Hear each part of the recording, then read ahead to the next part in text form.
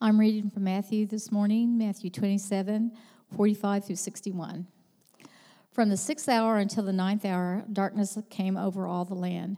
About the 9th hour, Jesus cried out in a loud voice, Eloi, Eloi, lama sabachthani, which means, my God, why have you forsaken me? When some of those standing near there heard this, they said, He's calling Elijah. Immediately one of them ran and got a sponge.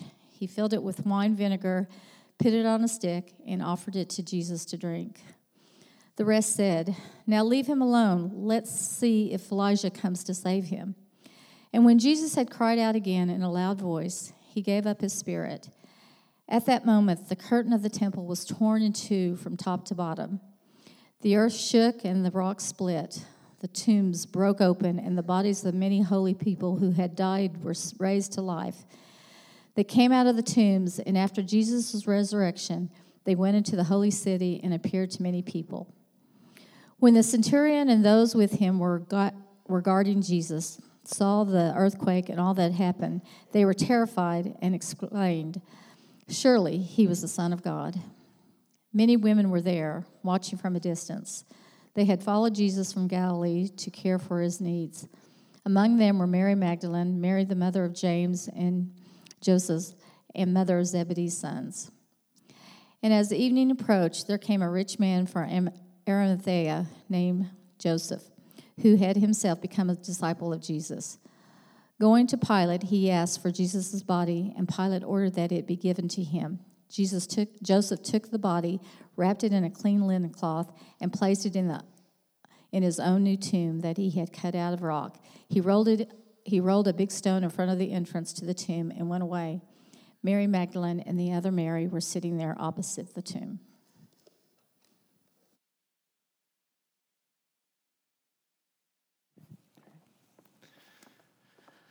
Well, thanks to Jeanette for reading our passage this morning. I knew I could trust you with a line of Aramaic there in the passage. That's a tough draw. So we're in we have this week and two more in the Gospel of Matthew, and we've come to the scene of the action, the crucifixion. And I want to take you back into the first century for a minute here, because if there's anything in the first century that a cross was the sign of, it was not hope. In the first century, a cross is not something you would put on a building, namely because a cross was a symbol of torture in the ancient world. You put a cross on the front of your building, people would wonder if it was a torture chamber. It's not something that you would talk about in polite company. In fact, one of the authors writing about this same time, or just before this, Cicero, said that the cross is not something that you would mention in polite company. It's not something that you would talk about. It's not something you would wear. It's not something you would want to be associated with. So the question for us is, so how did that change? How did it go from something you wouldn't mention to a cliche in our culture? Something that you could wear a cross and not even be a Christian, just as a nice piece of jewelry, which 2,000 years ago you wouldn't ever even want to be associated with. What happened on this day of history, this Friday during the Passover feast in the first century, that not only changed the cross, the image of the cross, but changed the world forever? There's a great book on this topic called The Day the Revolution Began by N.T. Wright. And here's how it opens. When Jesus of Nazareth died the horrible death of crucifixion at the hand of the Roman army, nobody would have thought that he was a hero. Nobody was saying, as they hurriedly laid his body in the tomb, that this death had been a splendid victory or a heroic martyrdom. This movement, which had in any case been something of a ragtag group of followers, was over. Nothing had changed. Another leader had been brutally liquidated. This was the sort of thing that the Romans did best. Caesar was on his throne. Death, as usual, had the last word, except in this case, it didn't. Except in this case, it didn't. See, the most normal thing would have been for Jesus to be crucified, to die, to be buried, and never to be heard from again. In fact, we're removed from this because we don't read a lot of what's going on outside the Bible in the first century, but many, many messiahs in the century before Jesus and after claimed to be something special. And they would gather together a bunch of followers, and sometimes they would even have big military victories. They would do miracles, and then they would die, and we sitting here couldn't name a single one of them. So what was different about Jesus? What was different about Jesus? I start this way because I want you to realize that the thing that was different about Jesus wasn't the brutality of his execution. That was actually pretty commonplace in Rome at the time. We tend a lot to look at these crucifixion narratives and go into all the gory details about how brutal Jesus' death was, and that's an important part of it. But have you ever noticed that the gospel writers spend almost no time describing the actual death of Jesus? I mean, Matthew is especially brief. In the section on the death of Jesus, it just says in verse 50, in almost just kind of a pedestrian sentence, Jesus cried out with a loud voice and yielded up his spirit.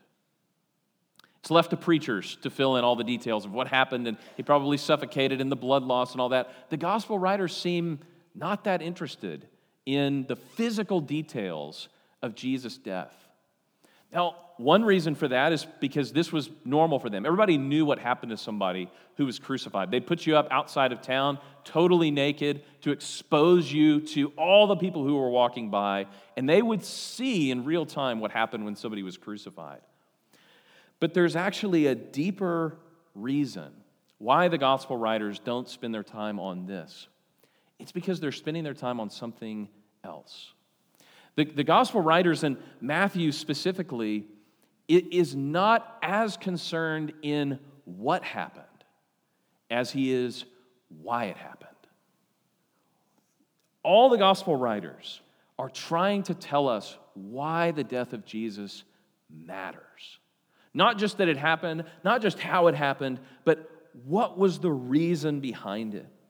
And Matthew especially, we've been going through Matthew since January, and Matthew has this great convention of taking these little stories of encounters with Jesus. And you think about all the people in the Gospel of Matthew that have met and encountered Jesus. And Matthew has a way, his gospel is the disciples' gospel. It is one that they used in the early church as a manual for somebody who was new to the faith. They say, you need to read the Gospel of Matthew so you can understand what it means to be a disciple of Jesus. One of the ways that Matthew does this is he takes all these encounters, and instead of just describing somebody who meets Jesus, he invites you to have an encounter with Jesus through these stories. The goal of Matthew is not that you would grow in historical knowledge or that you would learn a few new things. The goal of Matthew is that by the time we get to this point in the gospel, you would be forced to have an encounter with the living, breathing Jesus Christ. And the crucifixion is no different. This passage this morning is not to convey to you the historical details of Jesus' death, although those are important. The purpose of this passage is that you would encounter Jesus on the cross. That you would actually have to come face to face with the reason that he went there and the role that you play in Jesus on the cross. So this morning, I want to list 3 reasons and turn your attention to 3 reasons why Jesus went to the cross. I want to look at what Matthew is really trying to tell us about Jesus' death. The first one is Jesus' death confirms the promises of God. Jesus' death confirms the promises of God. One of the reasons that Jesus went to the cross is because God had promised that this was going to happen. Jesus had been telling people that this was going to happen. Even though his disciples really didn't believe him until the very last moment, he had been saying all through the gospel, I'm going to be put to death in the end. Things are going well now, but guys, things are going to change. I'm going to go to Jerusalem, and the religious elite, they're going to turn me over, and it's going to be really, they're going to be trumped up charges. It's going to be a raw deal, but they are going to put me to death in the end. And everybody's like, no, we're going to win in the end. And finally, Jesus really does die like he said he would. Well, there was another prophecy, though, that he was going to rise from the dead. 3 days later, he says, I'm going to rise from the dead. And people didn't really believe him when he said this because people don't typically rise from the dead. But they had this kind of in the back of their mind, like, maybe he's telling the truth. Because right after our passage, they take his body and they put it in the tomb, and the religious leaders are like, hey, just in case, maybe we should send some guards over there. Just in case something happens, we should send some soldiers over and make sure that nothing happens at the tomb. And we'll talk next week about what happens when Jesus does rise from the dead. But there are more promises of God in this passage than we have time to talk about this morning. There's a confirmation of all that God had been doing up until the crucifixion that culminates with the death of his Son on the cross. Have you ever noticed in this passage, back to our theme of what the gospel writers include and don't include, it says that when the 6th hour came, so this is like noon, there was darkness over all the land. And in fact, from that point on, we don't get a lot of what was happening, partially because it was dark. Right? There's no lights at this point. There's no street lights. He's outside of town. It's dark. But what we do get was what was heard from the cross. There's an inordinate amount of attention in the Gospels of what Jesus said. We don't get like the look on his face like you would in a movie, the portrayal of what's going on with Jesus. Instead, you get kind of the soundtrack of what's happening when Jesus dies. And there are great books on this, the 7 sayings of the Savior on the cross, and all the things that Jesus said. In Matthew, we get a little glimpse into what might have been going on in Jesus' mind while he was being crucified. And if you just sat down and read the Gospel of Matthew from start to finish, you would not be surprised at all in what comes out of Jesus' mouth on the cross. Because at every pivotal moment in the Gospel, Jesus speaks Scripture. In the beginning, when he's tempted, he speaks Scripture from the book of Deuteronomy. When he's arguing with the Pharisees and he's having debates over the law, he quotes Scripture. When he's falsely accused, he quotes Scripture. When he is being led off to his death, he quotes Scripture. And when he's hanging on the cross, he quotes Scripture. See, there's something that's probably worth a lesson in and of itself in what's going on in Jesus' mind at the worst moment of his life. When Jesus is hanging there in excruciating pain, what's going on in his inner life? He's meditating on the law of God. See, when Jesus yells out, my God, why have you forsaken me?" He's not just saying that as a statement of fact. He's saying that because that's Scripture. That's something that David had described 1,000 years before that was perfectly fitting for this occasion for Jesus to say, my God, why have you forsaken me?" In fact, just kind of an interesting thing here in the text, it's interesting that they include this line of Aramaic here in the text and they don't translate it. And you kind of wonder, the Bible wasn't originally written in English with this one Aramaic piece. It was written in Greek. They translated all the rest. Why don't they just translate this one line? Is it like the translators not know Aramaic or something? Well, it's because what he says, Eloi, Eloi, that sounds like the first part of the name of Elijah. Right, so you see after this, these people in what seems like a totally bizarre thing to say, they say, wait, let's see if he's calling Elijah. Let's see if Elijah is going to come down and save him. Because Eloi and the name Elijah both mean my God. Elijah's name means my God is God. My God is Yah. My God is Yahweh. That is who I put my trust in. And shouting out at the top of his lungs, my God,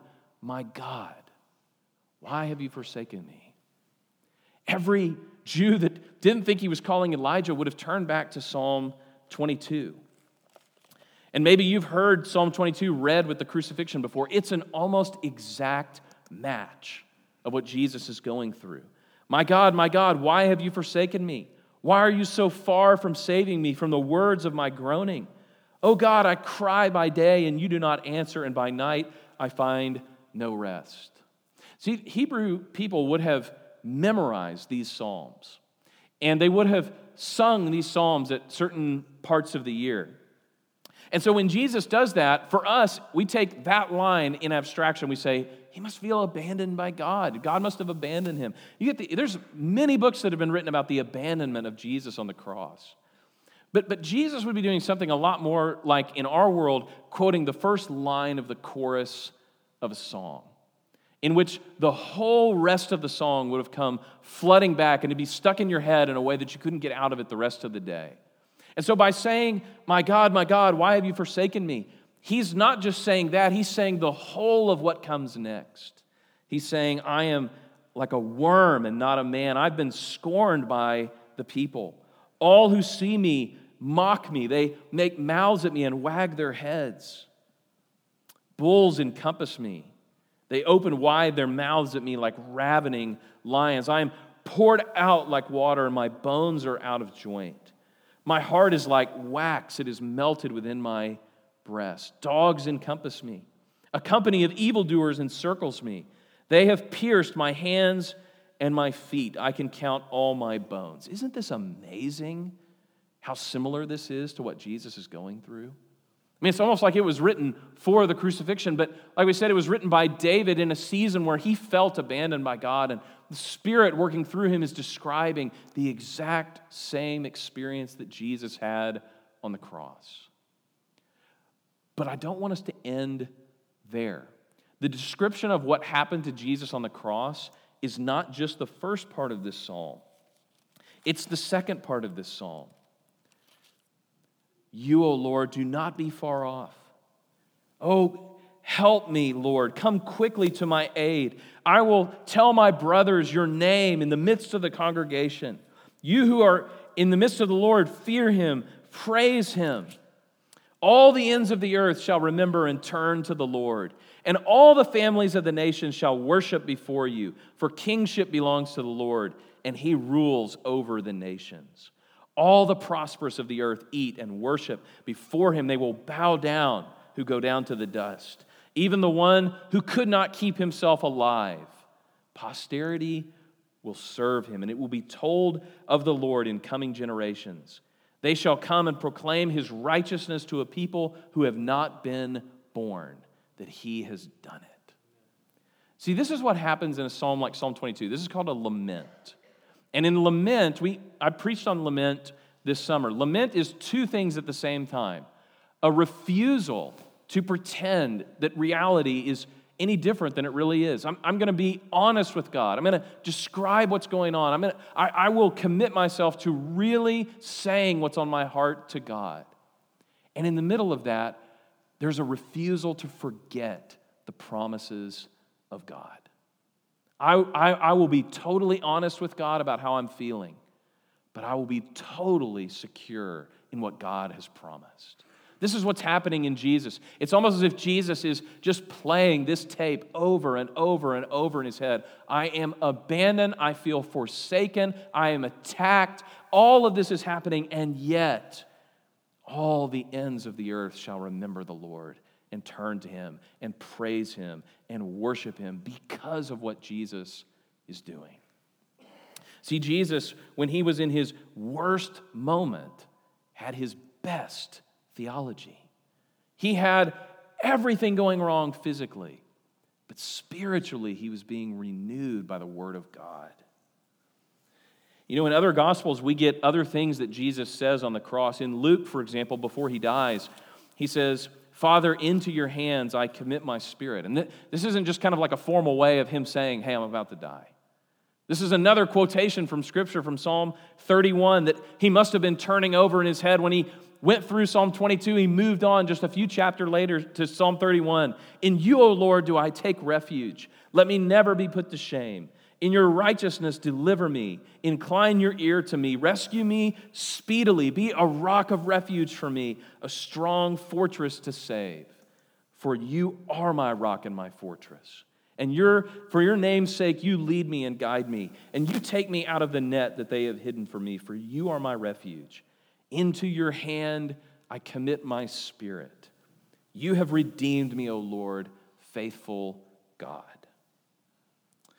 Jesus, in this moment, is modeling for us trust in the promises of God. You know, Jesus is speaking a promise, but in this moment, he actually is a promise. Think about, there's so many layers to this. What's happening here is Jesus is dying on the cross, and at the same moment, he's trusting in God's promises to show to his followers, no matter what happens to you, you can trust in the promises of God. But at the same time, what happens is we see that Jesus died on the cross for us so that we can know that any other promise of God is trustworthy. So Paul says as much in Romans 8:31 and 32, which is without a doubt the greatest promise in the Bible. What should we say to these things? If God is for us, who could possibly be against us? It's almost like Paul's reading our minds as we read this. It's like, yeah, but how do I know that God is for me? Well, in verse 32, he says, he who did not spare his own son, but gave him up for us all, how much more will he give us all things? Think about the logic of this. It's like Paul's saying, God already did the hardest, most costly thing he could do. How do you not think he's going to do all the little stuff? He already did the big, difficult thing that could never be done outside of sending his son. So you think all this other little stuff in your life isn't going to fall under that umbrella? It'd be like somebody who says, I will give you a loan of $1 million, interest-free. You say, I'm sorry, I need 10.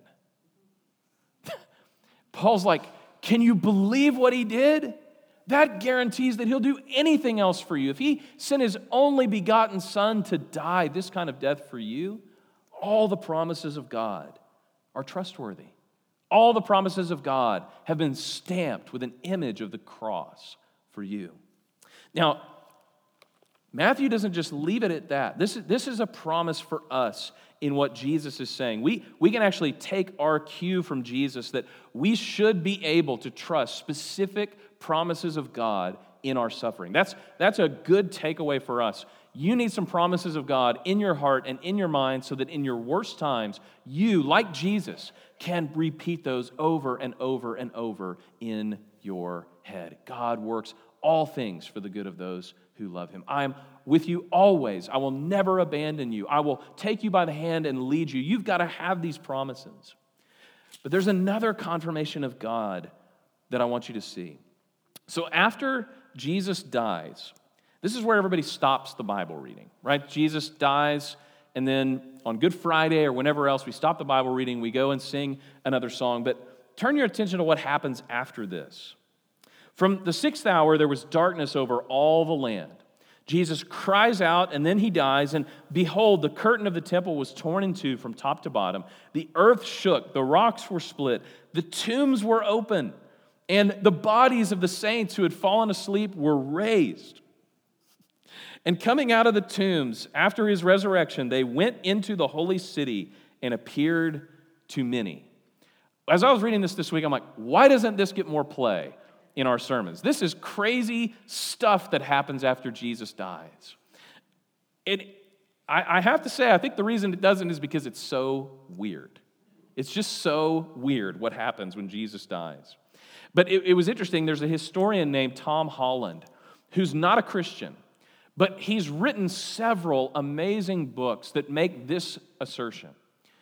Whether you're a Christian or not, the most influential factor in the way the world is today is Christianity. In fact, he would go so far as to say all the conversations we're having right now about justice and about sexuality and about reform in our society are arguments that only Christians could have. Only Christians can bring the values that you would need, the dignity of the human being, and justice in the universe, and logic and goodness in the public square. Only Christians could establish that. And as a non-Christian, somebody asked him, okay, given all that, what should Christians then be preaching? He says, if you're a Christian, you think the whole fabric of the cosmos was ruptured when this person, a God and a man, set everything on its head. And if that's the case, if you believe that, you should go ahead and preach all the other weird stuff that comes with it.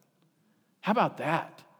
If we really believe that at the center of our faith is God who became man, who took on flesh and died on the cross and then rose from the dead, it just baffles me sometimes that it's like people will claim to believe that and then like have trouble with like a snake talking or something in the early chapters of Genesis. I'm like, man, the snake is weird. But you know what's even weirder? A dead person getting up and living again and rising up into heaven and claiming that he reigns over everything. That is way weirder than a talking snake or a talking donkey. I mean, there's a lot of weird stuff in the Bible. But the weirdest thing in the Bible is that God took on flesh, died on a cross, humiliated, and rose from the dead. And that it has something to do with you and me. That's the weirdest thing in the Bible. If you believe that, everything else is pretty easy to believe. God gives us a little sign in this moment that the promises that he has been speaking to his people for thousands of years are about to come true. See, we talked in Matthew chapter 23 and 24 and 25. You get this discourse called the Olivet Discourse, which is all about the end of the world, but also actually kind of about the destruction of the temple.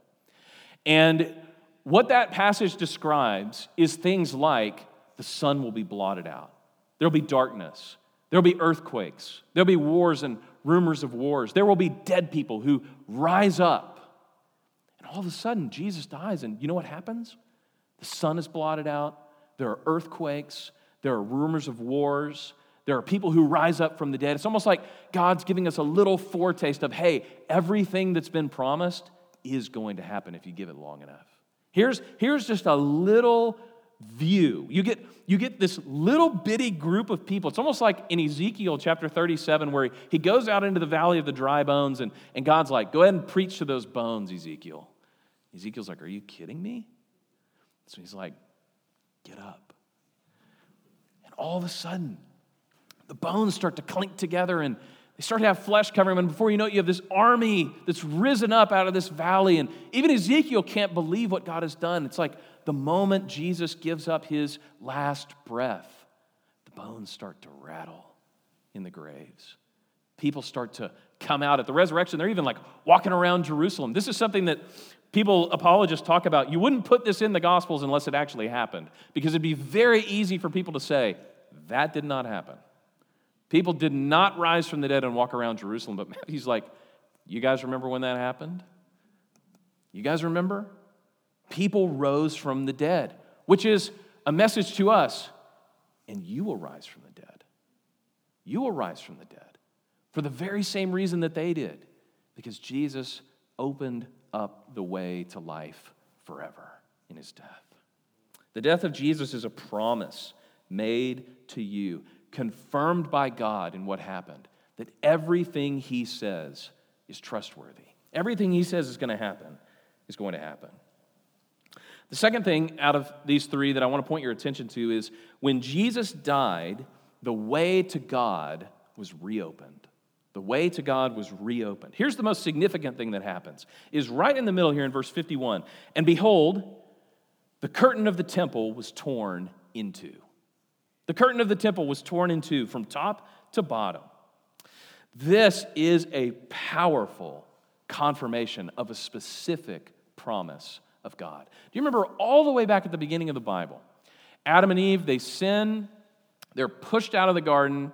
There's a flaming sword and an angel who are guarding the garden. And it's like, you can never come back in to where God is. You're not worthy because of your sin. Death is in the world now. You are separated from God. And it even says after Cain and Abel that Cain, because of his sin against Abel, is pushed further to the east of Eden, far away from God. And when God calls his people out of Egypt and he has them go to Mount Sinai, he tells them, what you're going to do is you're going to build this tabernacle in the wilderness. And my presence is going to come down and be in that tabernacle. But because of your sin, you and I cannot actually be next to each other, or you will die. So what happened was he built this tabernacle, and his presence comes down, but it's separated by this curtain from all the people. And when they build the temple, the same thing. You have the outer area of the temple, you have the inner area of the temple, and then you have the innermost part of the temple, which is called the Holy of Holies, which for us is the holiest place because the presence of God dwells there. And there is a curtain, it's taller actually even than the tip of this building, that comes down and separates the presence of God from the people. Now, the curtain is not protecting God. Okay, the curtain is protecting the people from God. The presence of God is so holy and so overwhelming and so strong that when the high priest would go into the Holy of Holies one time a year, they would tie a rope around his foot just in case he died when he came into the presence of God, and they could drag him out afterwards. And when Jesus breathes up his last, it was Passover week. We talked last week about the Last Supper. This was the moment where every year they would remember the deliverance that God had wrought out of Egypt. They would take a lamb and they would select a perfect, unblemished lamb and they would sacrifice it so that the wrath of God would be stayed for their sin. But this Passover was different. On the triumphal entry, Jesus rides in, and it's as if God has selected a lamb who, now that he has been offered, the true sacrifice has been made. You know, the book of Hebrews says the blood of bulls and goats can never truly forgive sin. So we have to get out of our mind the teaching that in the Old Testament they were forgiven because they were offering sacrifices. That's actually not what was happening. The sacrifices of the Old Testament are like an IOU for a debt that will someday be paid in the future. Right? The lambs in the Old Testament and the bulls and the goats and the two turtle doves that you bring and all of this, these are placeholders for a true sacrifice that is going to come someday. And at the death of Jesus, the true sacrifice has now been offered. Jesus Christ, the perfect Lamb of God, has been slain. He is the true priest. He is the true lamb. His is the true blood. And the true payment for sin clears when Jesus rises from the dead. This means that at the death of Jesus, the way back to God has been reopened. When that curtain tears, it's like God is now on the loose again amongst the people. It's that Jesus' death has reopened the way to God. J.C. Ryle says it this way: if you were to set up an altar or a sacrifice now, it would be like lighting a candle in the middle of the noonday. The sacrifice has been made. Jesus has died, and God is now amongst his people again. You know, the central promise of the Bible is not just that we will be freed from our sins, although that is a promise that Jesus' death makes true for us. The central promise is by having our sins forgiven, we will be able to be in the presence of God again. That's why at the end of the day, it's not, hey, Christ died for me, I'm off now, and I'll see you later, God. It's having been justified by faith through Jesus Christ, we are reunited with God. The whole reason that we need our sin taken care of is so that we can re-enter into Eden to be with God forever. I love the hymn, we only sing it on Easter. Christ the Lord is risen today. In fact, most of the time we sing it the day before Easter. It's like Christ the Lord is risen tomorrow. Charles Wesley, great hymn. In one of the stanzas he says, death in vain forbids him rise. Christ has opened paradise. That's what Christ's death did. It reopened the way to God. And it makes good on this promise at the very beginning of Matthew. You know, at the beginning of the gospel, when the angel comes and tells Mary what to do, he says in chapter 1, verse 23, he says, behold, this is a prophecy from Isaiah. The virgin shall conceive and bear a son, and they shall call his name Emmanuel, which means God with us. And at the end of Matthew, the very last line of Matthew, which we'll get to in 2 weeks, Jesus tells his disciples, all authority in heaven and on earth has been given to me, so go make disciples of all the nations, baptizing them and teaching them to obey all my commands. And behold, Emmanuel, I am with you always to the end of the age. The promise in the encounter we have with Jesus is The way to God has been opened. Your sins have been paid for. Now, what will you do about it? What will you do with this man on the cross? Well, here's the last thing. Jesus died on the cross because it was the only way for God to save his people from their sins. It's the only way.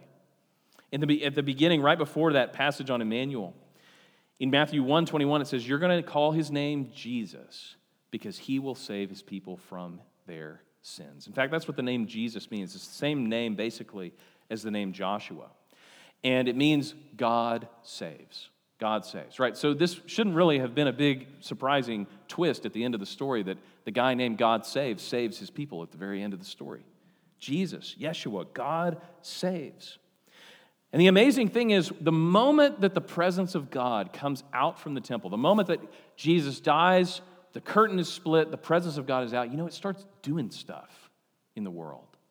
More miraculous than the ground shaking, the curtain being torn in two, more miraculous than the sun being blotted out, is the moment that this veil is torn, we get two conversions.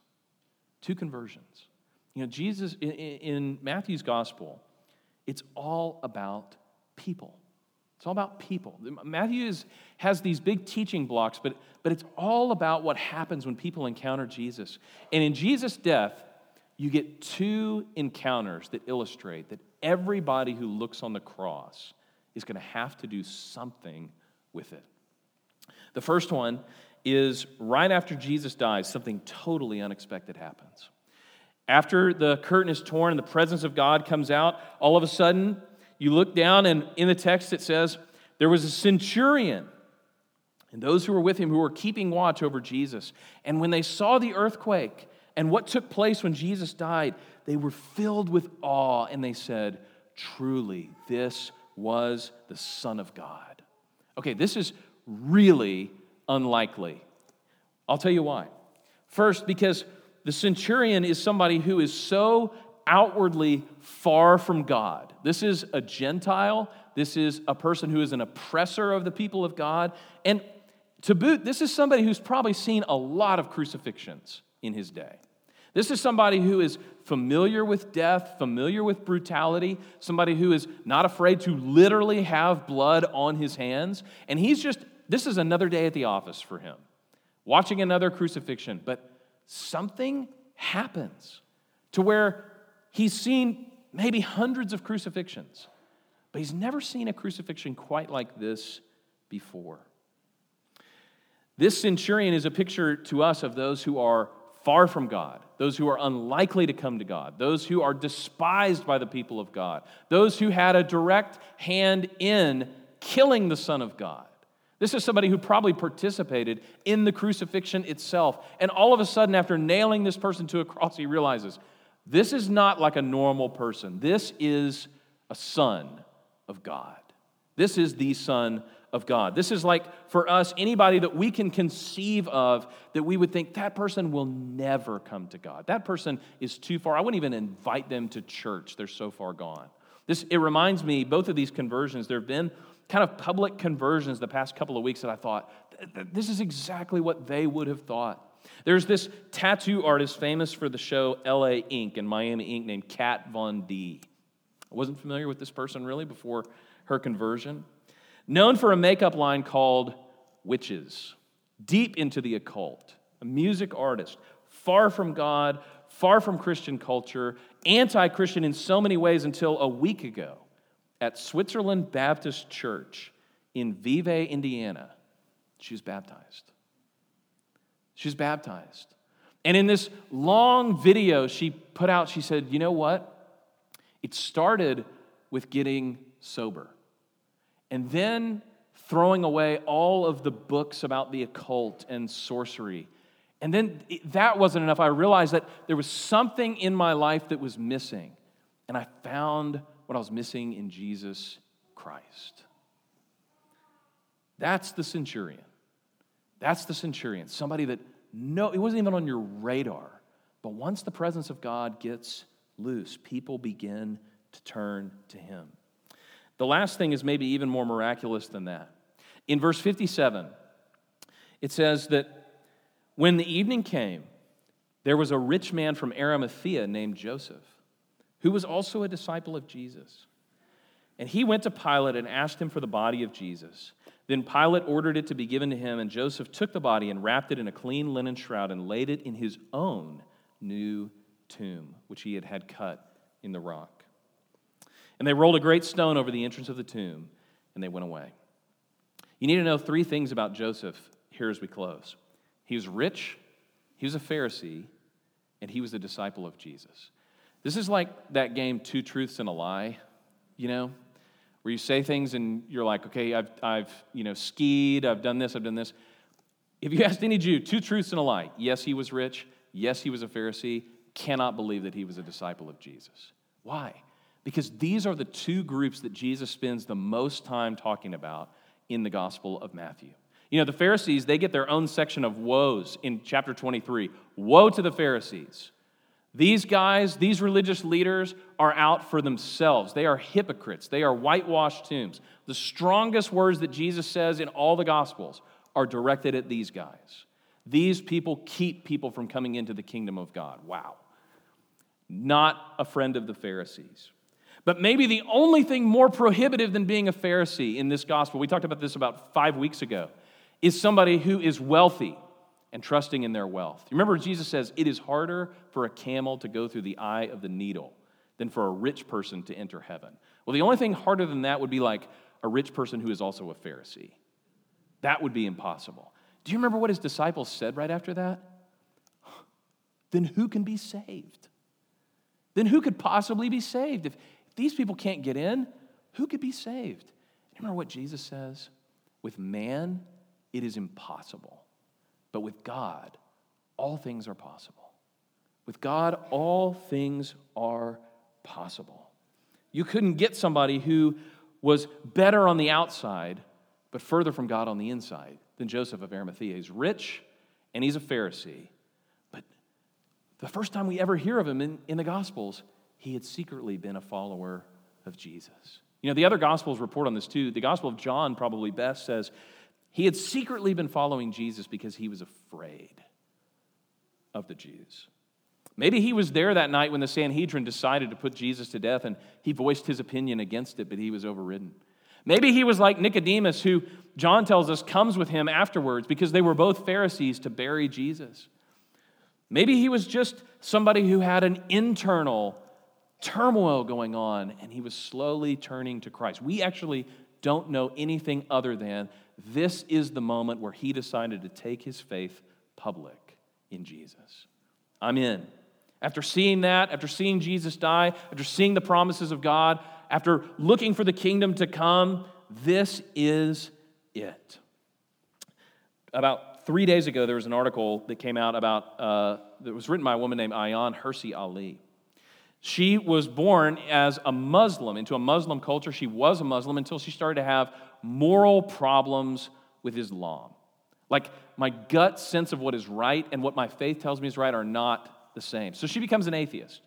And she is well known. She is a writer. She's an author. She's a social justice worker. She had actually been a member of parliament in the Netherlands. She is now a personality that it was part of the new atheism 20 years ago, talking about the only way to really be good is without God.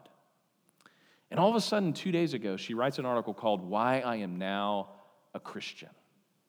And in the article, she talks about that she had this sense of what was right. She is a very self-righteous person in the best sense, not in the hypocritical sense, but in the way of she knows what's right. And what her guiding sense of what is true about the world led her from Islam to atheism to this uncomfortable state where she's like, you know what?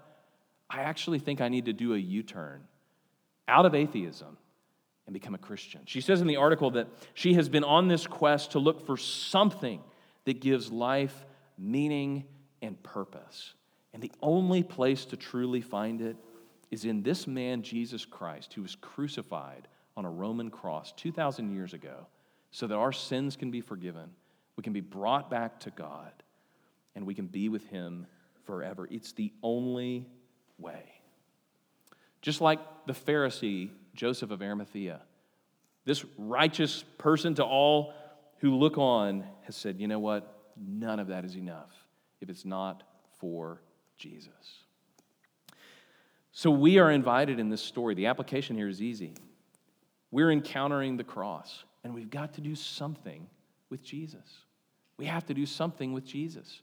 Believe in him, reject him, fall down and call him Lord. You have to do something with Jesus on the cross. In a moment, we're going to take communion together.